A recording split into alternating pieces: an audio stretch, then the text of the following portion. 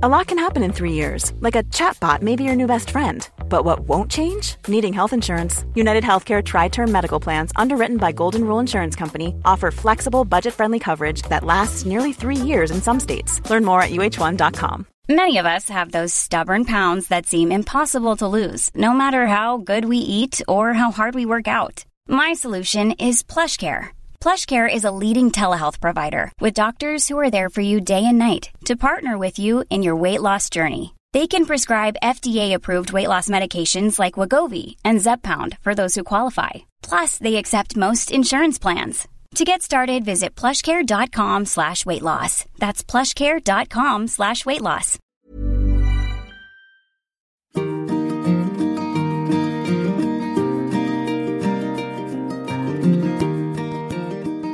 Hello, you're listening to me, Liz Earle, with another brilliant episode of Wellness with Liz Earle. And it is brilliant because today I am so delighted to be joined by an absolute icon, a legend in her field, literally her field actually, because Sarah Raven is not only a gardener, she's a cook, a writer, television presenter. You may know her better for BBC programmes in the past, such as Bees, Butterflies and Blooms, The Great British Garden Revival, or her many, many appearances on Gardener's World and Gardener's Question Time. An inspirational cookery writer, her book Sarah Raven's Garden Cookbook won the Guild of Food Writers' very prestigious Cookery Book of the Year in 2011. And her latest book, Good Food, is one of my own bookshelf favourites. Over the years, she's built up a super impressive garden and bulb-growing empire from Perch Hill, her home in Sussex. Sarah, a huge welcome to my very humble Wellbeing Studios in comparison to all of those amazing things. Oh, thank you. It's so lovely to be here. So I'm going to start by going right back to the beginning. And you were born in Cambridge to highly academic parents. I think your father was a classics don at King's College. Is that He right? was, that's right. You went on to study history at Edinburgh, and then you went on to train as a doctor. I did, so in London. Massive brain. What led you then up the garden path, as it were, to where we are now? We have to get one thing right first, is I don't have a massive brain. I have a great sort of thirst for knowledge. I think I could be the perpetual student. But no, what happened is I had, first of all, one child, and Rosie, who is now 24. And when I was working on the wards, in fact, I'd moved out to Sussex by then, to East Sussex, and I was commuting in to the hospital in Brighton. And so often I'd be leaving I was working in a renal ward, which we have very early ward rounds. And so I'd be leaving at sort of 6:45 in the morning, often by which time the baby wasn't awake, and I'd get home at 8 o'clock in the evening, often by which time she was already asleep. And I just thought, this doesn't seem quite right, really. I'm living in the most beautiful place with a man that I love very much, with a baby that I love very much, and I'm not sort of seeing any of it. You're not there. And so then, so I started thinking, and then got pregnant with our second daughter, Molly, and then I just thought, okay, this is the opportunity to take 5 years out. Initially, I thought, but I'm not very good at doing nothing, and so I immediately, while I was on that maternity leave, just started growing flowers. Literally in a little patch, sort of very much around the children and sort of being with them. And it started by being 12-foot by 12-foot patch. And that was quite successful, although I had very, very heavy clay soil. So, but the next year I divided it up into plots that were then a yard by a yard. It wouldn't be that now, a metre by a metre. And I tried 12 different plants, and I measured, because I was a bit of a nerd scientist, so I measured how many buckets I got from each of those plots, comparing the 12 different things. And I found that some things I got one bucket over the whole season, and other things I got 50 buckets. My goodness, buckets of flowers. Yeah. And that was a Cosmos, actually, Cosmos Purity. And so I realised that there was something very different in these plants. And then, again, a bit of the scientist, I mean, it wasn't difficult, actually. One of the groups of plants are cut and come again, so that if you pick above a pair of leaves and not down to the ground, you get this thing called axillary buds forming. So you take out the leader, and the axillary buds then form above the leaf, and that is next week's flower and the flower the week after. And it will literally grow another flower on that stalk. Yes, exactly. Or two or three or whatever. And so the lower you cut in a plant, the longer you delay the reflowering. So if you just cut the top section, nibble the top off, you will get a flower within 3 days. Amazing. If you cut, 18 inches down, you'll get a flower within 10 days, and so on. Obviously, it varies from plant to plant a little bit. But so I just started experimenting with that, so harvesting techniques and different plants, and just got very excited by it because it was so different compared to, say, a peony, which were things that we all loved and still do. And are a sort of classic cut flower that you think, there could be nothing nicer. I'm moving to the country, I'm going to grow a field of peonies. Actually, it turned out, of course, that peonies were a disastrous crop in terms of productivity. And also they take 3 years to crop from when you plant. Whereas something like a cosmos or a zinnia or, there's a little salvia called Salvia viridis blue, or Cerinthe honeywort, which is also good for bees. All those, from seed to flower, is 12 weeks, and then they crop for 20 weeks, a lot of them. So for 4 months, and you're getting this incredible productivity, so 50, 60 buckets per square metre. Gosh, and you don't have to have a huge garden. You can do it in a bed. Can you do it in boxes and tubs as well? If I didn't have a garden, I would still have a metre square little pot on my balcony or on the doorstep, and I would just grow 3 of the most productive plants, and that would still give me flowers, from July until November with the first frosts. Gosh. And you are known, I think, as the Dahlia Queen, because that's become such a passion of yours, isn't it? And these amazing colours, these sort of almost black, chocolatey looking dahlias. Yes, I do love dahlias. I actually moved on from annual cut flowers. I moved on to dahlias because I realised in the same sort of way. I actually went to Monet's garden at Giverny in France, and I sort of 20 years ago, we all hated dahlias. Yes. And I remember I went very, very early one morning when I was writing the book, The Bold and Brilliant Garden, with Jonathan Buckley, the photographer I tend to work with. And we got the clock change wrong. So it must have been in October. And so we arrived an hour earlier than we thought, because it was a Sunday morning, because we wanted to be there when there weren't lots of members of the public early. And as the sun came up, there was incredible scents everywhere, sort of autumnal scents, but these unbelievable black dahlias. And this dahlia that I had always hated dahlias, but I fell in love with this particular dahlia called Rip City, which is huge and just sort of as near as black velvet as any plant can give you, really. Incredible. And so I bought a plant back thinking, I'm not sure about this, but it is rather amazing. And again, I planted it in the spring, did the same experiment, seeing how many buckets I would get per square metre. And it wasn't quite as many, it was 30. That's a lot of buckets. Yeah. Though. And so then I just thought, right. So then I went off to Holland and looked for another 20 dahlias that I thought looked interesting and did the same experiment. And again, they vary a little bit, but they're basically 20 to 30 buckets per square metre with dahlias. And so since then, that was maybe, I think that was nearly 20 years ago.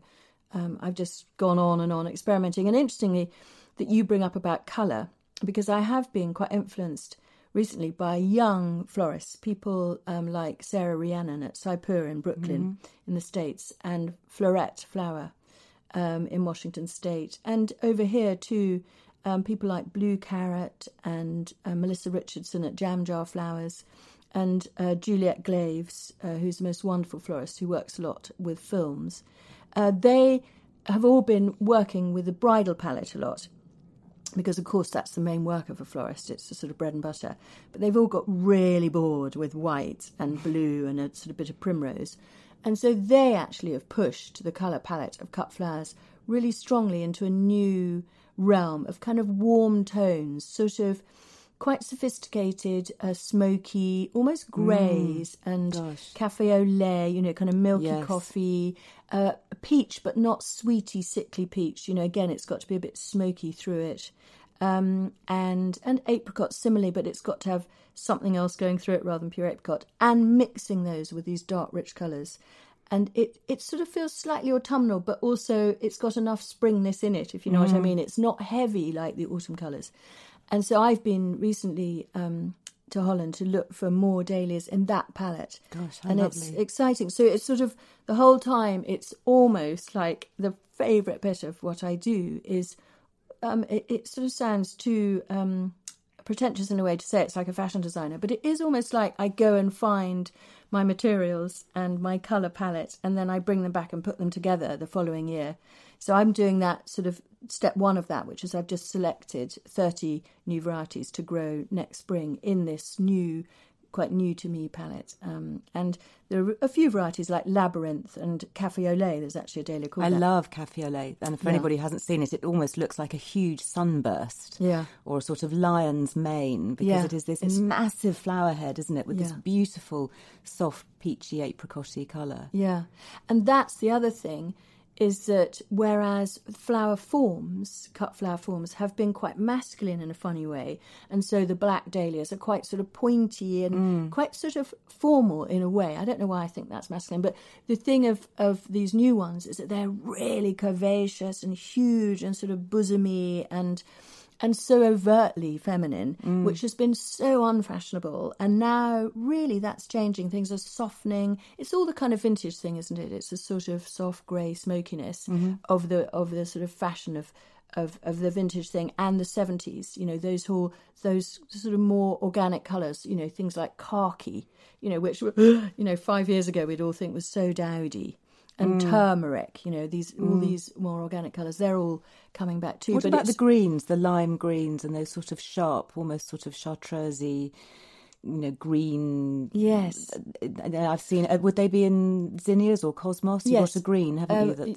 Zinnias, definitely. And yeah, they are, but again, I think the tone of those, if you want to stay really at the forefront of fashion, is getting a little softer rather than those, that chrysanthemum called shamrock, which you'll find in a lot of florists in quite the a winter. Small bud, is it? It's really spidery and very thin I know. petals. Yes, and lovely. A very sharp green. That is beautiful, but that is sort of almost becoming a tiny bit yesterday's story, and then there's slightly more muted greens like this. There's a new zinnia called Benari's Giant Lime, which has just got a little bit of whiteness through that very, very sharp acid green, and those are the ones that really seem to be on the up.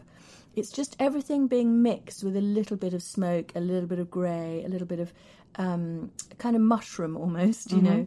The lovely thing about these flowers is that they really seem to last as well in the vase. So, you can get almost 10 days of life out of making them incredibly good value. Is there any sort of particular tips to making plants last? Do you use flower food and that kind of thing in your vases? Well, the most important thing is when you pick them, and particularly with dahlias that actually aren't so long-lasting. This is so important. So you want to pick in the morning or the evening, and then you want to bring them in and sear the stem end, just an inch at the bottom of the stem, into boiling water. So I literally boil the kettle, fill a coffee mug with that boiled water and plunge the stem ends in. Why do you do that? So what it does is you just do it for 5 seconds, and it basically sears it, and it increases the surface area of water absorption, and it basically increases the surface area of the xylem, which is the capillary water uptaking system, just like our that medical training is just so relevant, isn't it? And it also shoots an air bubble out the bottom, and you'll see the air bubbles coming out. So it does these sort of two things, and what that means is that there's just a better water uptake to the flower. And the other thing is you want to remove almost all the foliage, because of course that has to be supported by the water. So the less demand there is on the stem, the more the longer the flower will last. And then as for flower food, I find, because at home I have a septic tank rather than on the mains, I don't want to use endless bleaches. So we use clear vinegar. And so in my flower water, I just do a good slosh. So I have a big barrel of clear distilled vinegar, and I just put a slosh of that in. But if you don't worry about using bleach, then literally just half a teaspoon of a thin bleach into a litre of water will then decrease bacterial reproduction. So you won't then get the bacteria munching away on the stem end and forming that slime. Yeah. And of course, slime and water uptake is not good news. So that's what kills the flower. There's never been a faster or easier way to start your weight loss journey than with PlushCare. PlushCare accepts most insurance plans and gives you online access to board-certified physicians who can prescribe FDA-approved weight loss medications like Wegovy and Zepbound for those who qualify. Take charge of your health and speak with a board-certified physician about a weight loss plan that's right for you. Get started today at plushcare.com/weight-loss. That's plushcare.com/weight loss. plushcare.com/weight loss. Millions of people have lost weight with personalized plans from Noom. Like Evan, who can't stand salads and still lost 50 pounds. Salads generally for most people are the easy button, right? For me, that wasn't an option. I never really was a salad guy. That's just not who I am. But Noom worked for me. Get your personalized plan today at Noom.com. Real Noom user compensated to provide their story. In 4 weeks, the typical Noom user can expect to lose 1 to 2 pounds per week. Individual results may vary. One size fits all seemed like a good idea for clothes. Nice dress. It's a t-shirt. Until you tried it on. Same goes for your healthcare. That's why United Healthcare offers a variety of flexible, budget-friendly coverage for medical, vision, dental, and more. So whether you're between jobs, coming off a parent's plan, or even missed open enrollment, you can find the plan that fits you best. Find out more about United Healthcare coverage at UH1.com. That's UH1.com. Everyone knows therapy is great for solving problems, but getting therapy has its own problems too, like finding the right therapist, fitting into their schedule, and of course, the cost. Well, BetterHelp can solve those problems. It's totally online and built around your schedule. It's surprisingly affordable too. Connect with a credentialed therapist by phone, video, or online chat, all from the comfort of your home. Visit BetterHelp.com to learn more and save 10% on your first month. That's BetterHelp, H-E-L-P. What about splitting the stems like you do with roses? I wouldn't do that. I would do the searing. Just the searing. So it does exactly the same thing, but because it's going into boiling water, it is sterile, so it actually kills the bugs there. Whereas if you hammer or cut, you're causing more cell damage, and so you get a higher surface area for the bacteria to So get even into. Roses, would you?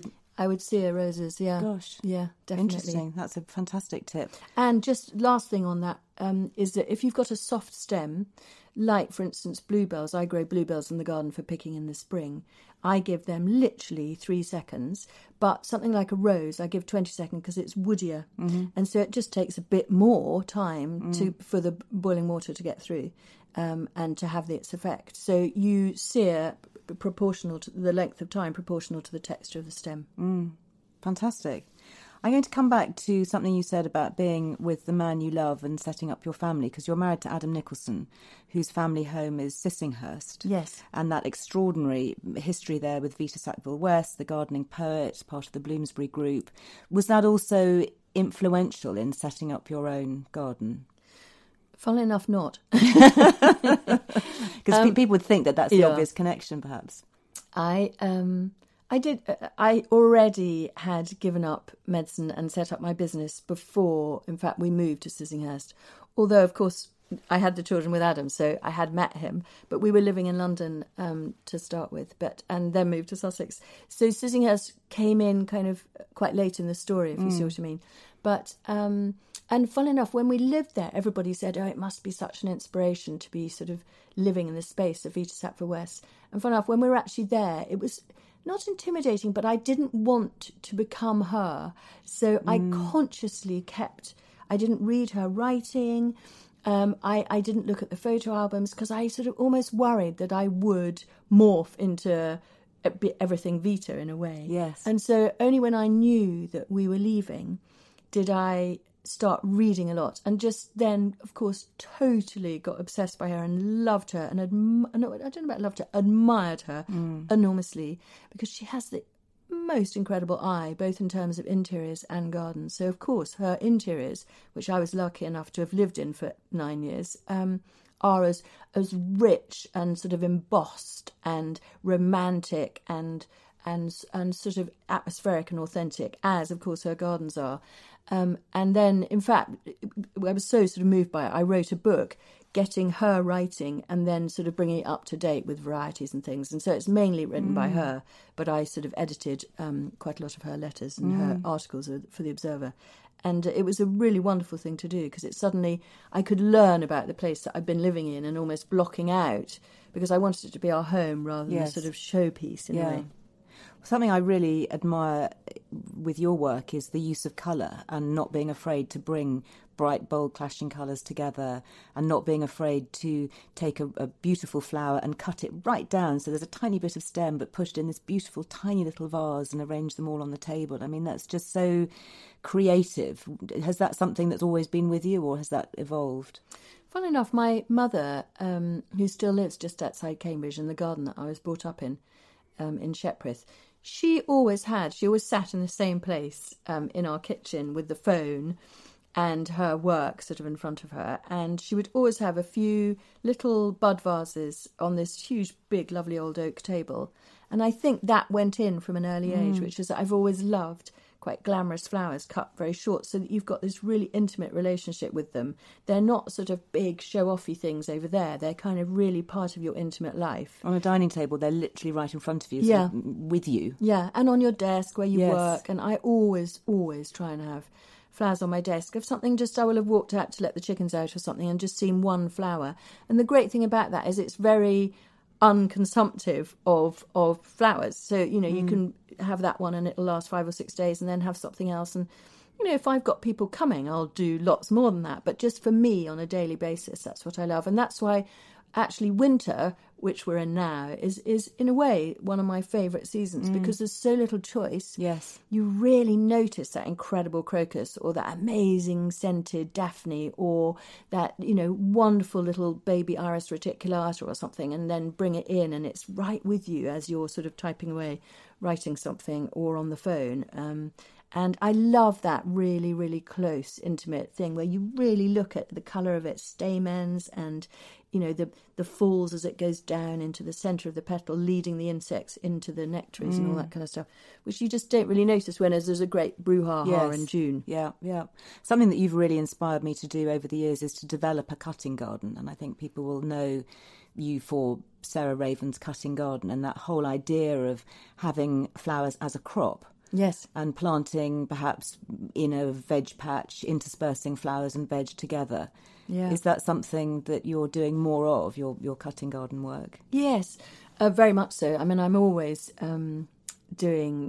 always growing new things. And again, that's one of the things I love is travelling and finding new varieties. I mean, I've just been in America recently where they grow tons and tons, a huge range of different zinnias. And with, you know, there are too many terrible things about climate change, but one of the good things is in gardening you can now grow things that we really didn't used to be able to grow so easily, and dahlias are one of the things I leave in the ground now and just mulch them. So you don't lift your tubers, No. you just leave them in. What? And how many years will they last for? Ever. Really? I mean, they'll just go on and on? Yeah, as long as you put them under 6 inches of a dry compost, they'll go on and on. And that's the whole zinnia thing is very much driven by the Americans, and I love that. I love finding something from kind of Holland and from America and then from our own native flora and kind of putting them together and having them in a cutting patch. And then really I love the slightly sciencey side, which is really analysing how good actually was it, because sometimes you bring things back and it's over in, you know, 4 weeks and that's hopeless. You know, most people haven't got the time or the space to give up to something that's so fleeting. Yes. And so I really want to find people the best of the best, and that's what really excites me. Yeah. I'm loving some of this sculptural veg and, you know, things like ornamental cabbages that look like roses. I mean, they're just extraordinary and goods. I mean, I'm kind of into just unusual, even bringing things in like artichokes, which I've seen in your arrangements too. They're so great.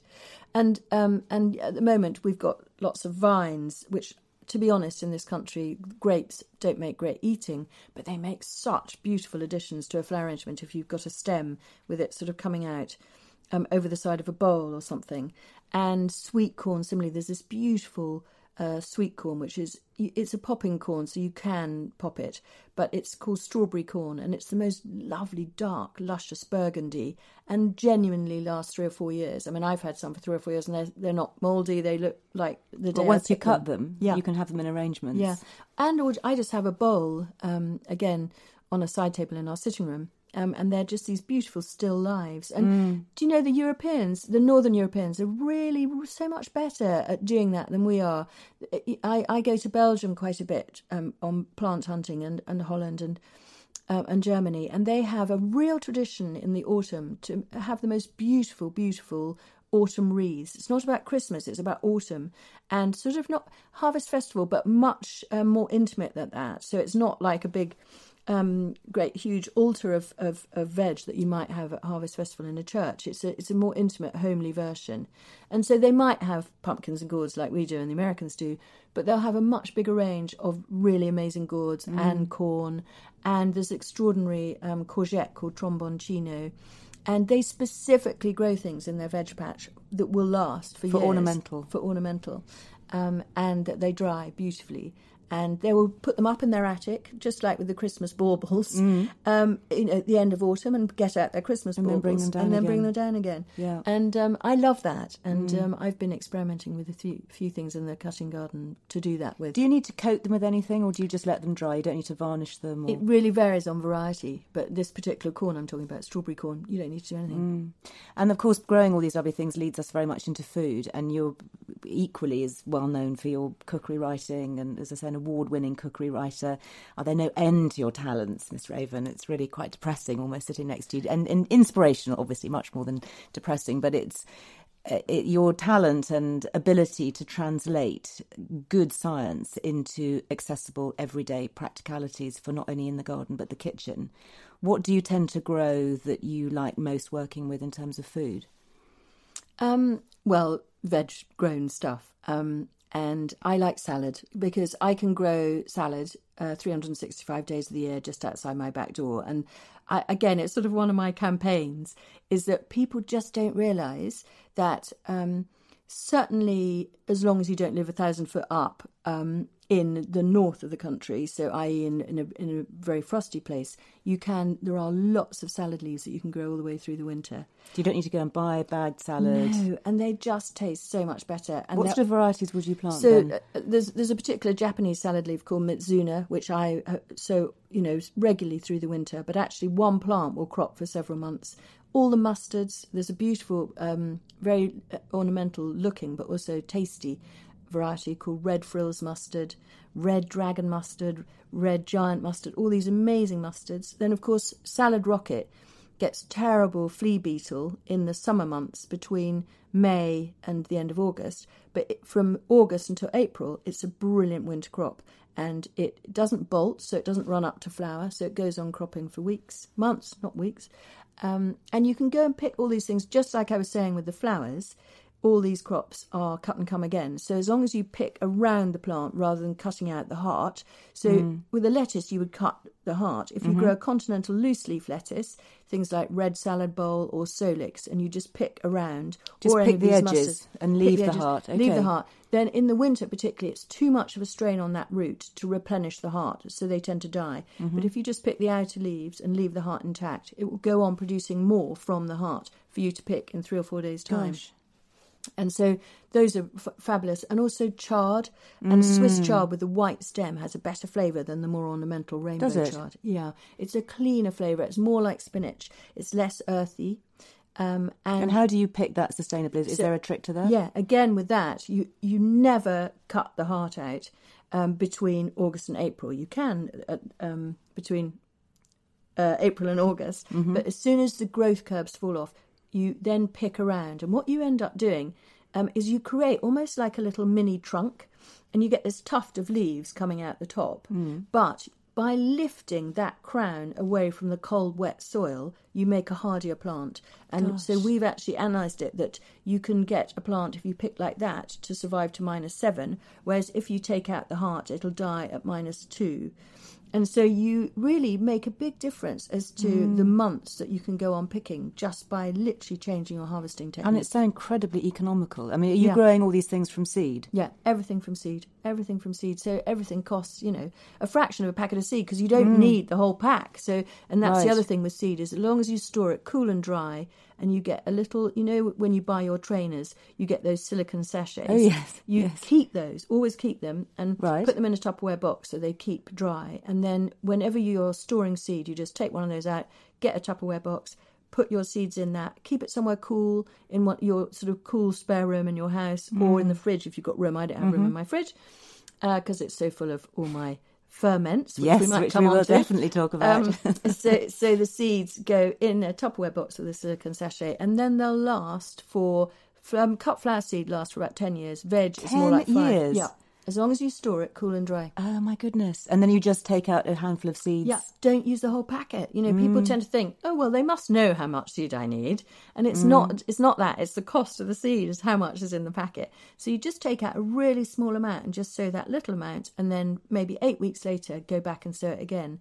And actually, there's a really good tip when I started out that somebody gave me, which is get yourself a card index box or a shoe box even, and put card index sleeves into it. You know, the little cards, and then label them February, March, April, May, June, July, Don't bother with January and don't bother with December because you don't sow anything then. And then you look on the back of the packet, and if it says sow February to April, put it in February, sow it in February, but then when you've sowed it, you put it back into March. Oh, you move it on. You move it on. So whenever you've got that 10 minutes where you think, okay, I could do a little bit of sowing now, whether it's flowers or veg, you go straight to it rather than 25 different coat pockets where you can't find them. They're all in the same place. And you know exactly then which are the ones that are relevant to that moment that you've got for sowing. And do you plant straight into the ground, or do you do seed trays and then replant? I tend to sow into gutter pipes, particularly with the veg and the cut flowers.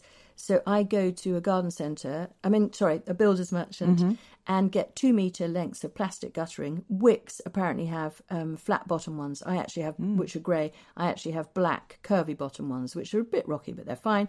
I don't drill holes in the bottom. I don't block the ends. I just fill them with compost. And then I sow my seed an inch apart, and I mean an inch apart, because that means that I then don't waste any seed.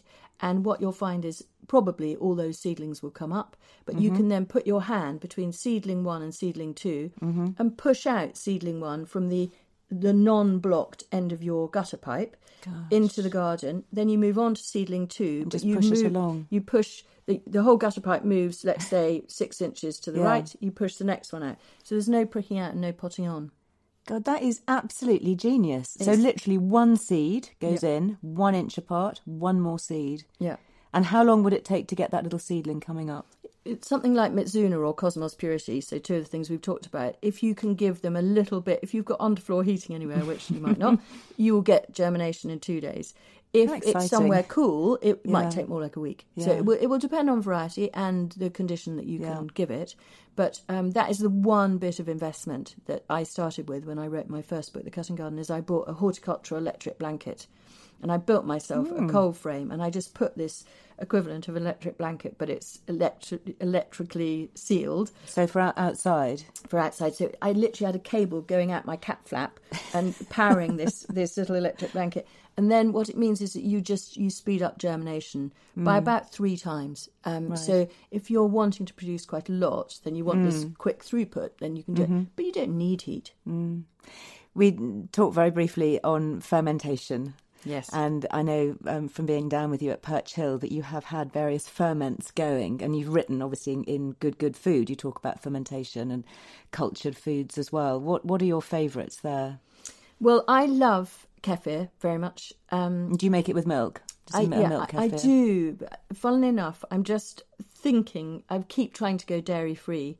And so it's been very much in my mind at the moment because I would really, really, really miss my kefir. So I think I might go dairy-free apart from kefir, which I know sounds a bit weird. But and I've loved doing my kombuchas in the past. But I tend to do things, and my sauerkrauts, but I tend to do them in too big a volume. And one of the things I've learnt from you is keep it small so it's not intimidating. And I really think just having a Kilner jar of, whatever sauerkraut, and you have inspired me to use so many different things that it doesn't just have to be cabbage and carrot.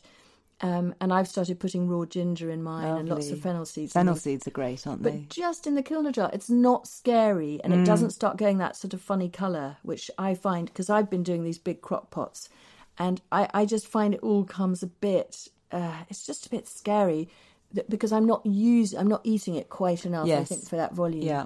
And the person who taught me to ferment was actually running a restaurant, and so he taught me in these huge volumes. And I'd rather gone off it until you inspired me again to get back into it, which I have been. But so I love all those things, and I love the fact that they're alive. That's the point. It's so sort of charming. Of course, it all comes back to the organisms, doesn't it? Yeah. And the way they're working with the body. Good food, that is very much focusing on seasonal and high quality. Any particular highlights from that book? Well, there's certain favourite recipes. There's one of my absolute favourites of all is a sweet potato dauphinoise. So rather than Adam, my husband, one of his favourite things is, that horrifically heart attack alley potato dauphinoise. Yes, with all the cream. With all the cream and everything. And so I tried to make a healthy version of that. And basically, rather than using any cream, you use 1 tin of coconut milk. And you don't want more because then it turns into soup. Mm-hmm. So it's quite dry. But tons and tons and tons, again, of root ginger going through it, which just means you don't need salt. You don't need any of those sort of flavour enhancers because ginger does it. And so it's literally sweet potatoes cut into quite big chunks, good, at least, not chunks, slices, at least 1 centimetre wide. If not more, if not 2, and then a can of coconut milk, chilli, a bit of garlic and ginger.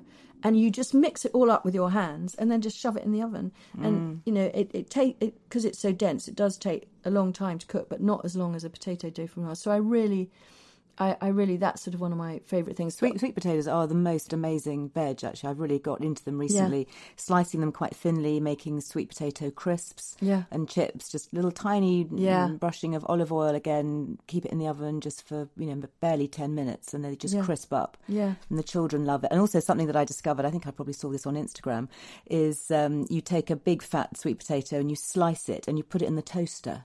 Oh, and you use it instead of bread. God, that's so you brilliant. can make sweet potato toast and have it with, nut butter or, a bit of Marmite or whatever. Isn't it really easy? But one of the things that I learned when I was researching the book, which is sort of peel or not to peel, was always a thing. And I really learned why we shouldn't peel and which is why we should buy organic veg if we possibly can, which is, of course, something like a sweet potato has got its immune system, its protection against pests and diseases in its outer skin because that's where it's most vulnerable. And so the highest concentration of the anthocyanins and its own antioxidants to keep the bugs at bay are in the outer centimetre. So if you then peel that off, whether it be your squash or your sweet potato or your tomato or whatever it is, it's not just root veg, it's also berry fruit veg. You are getting rid of the highest concentration of goodness. And so that is the reason that ideally you really should try and peel nothing. And so even carrots, you just scrub them. You do, if you possibly can. If they're organic carrots, you just scrub them. And there are some things where the peel just isn't nice. I mean, beetroot, we can't pretend the peel of beetroot is nice, really. No, but when you bake it, I bake small baby beetroots. Yeah, baby just beetroots, along with roast potatoes, just bake them all together. And then with beetroot, if you want to remove it after cooking. Okay. I'm sure you know this, but because then it's very easy too, as well. It just falls off, it's much easier, yeah. But then a lot of the micronutrients will actually not be no longer in the outer. It'll have been absorbed into the flesh, so you actually get rid of less of the goodness, basically. Fantastic. Sarah, it's such a delight to have you here. Thank you so much. I'm going to be frantically re-listening to this and writing notes. And you, my dear listener, don't have to do that because we will be putting all our podcast notes online with so much. I think these are going to be a veritable book of notes, and we'd love to have you back. Oh, I would absolutely love to. We better make it a seasonal special. We would love that. Thank you very much indeed. There is so much going on in the world of Sarah Raven. There are lots of courses at Perch Hill. You can go to them. We've done courses together. I've done them on my own. I can't recommend them highly enough. They are absolutely fantastic. Don't forget you can find out much more about what we're up to on lizearlewellbeing.com. We're also on Instagram and Twitter and all the usual suspects. So until next time, thank you very much for being with us, and we look forward to seeing you again soon. Bye-bye.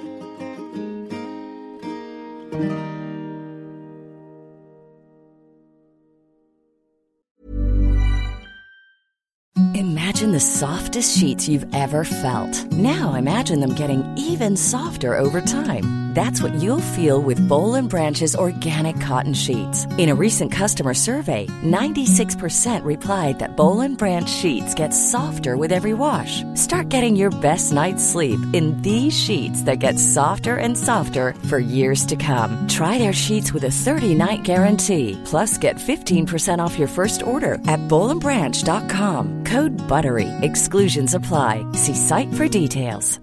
Hi, I'm Daniel, founder of Pretty Litter. Did you know cats tend to hide symptoms of sickness and pain? I learned this the hard way after losing my cat, Gingy. So I created Pretty Litter, a health monitoring litter that helps detect early signs of illness by changing colors, saving you money and potentially your cat's life. Pretty Litter is veterinarian developed, and it's the easiest way to keep tabs on your fur baby's health right at home. Go to prettylitter.com and use code ACAST for 20% off your first order and a free cat toy. Terms and conditions apply. See site for details. Even when we're on a budget, we still deserve nice things.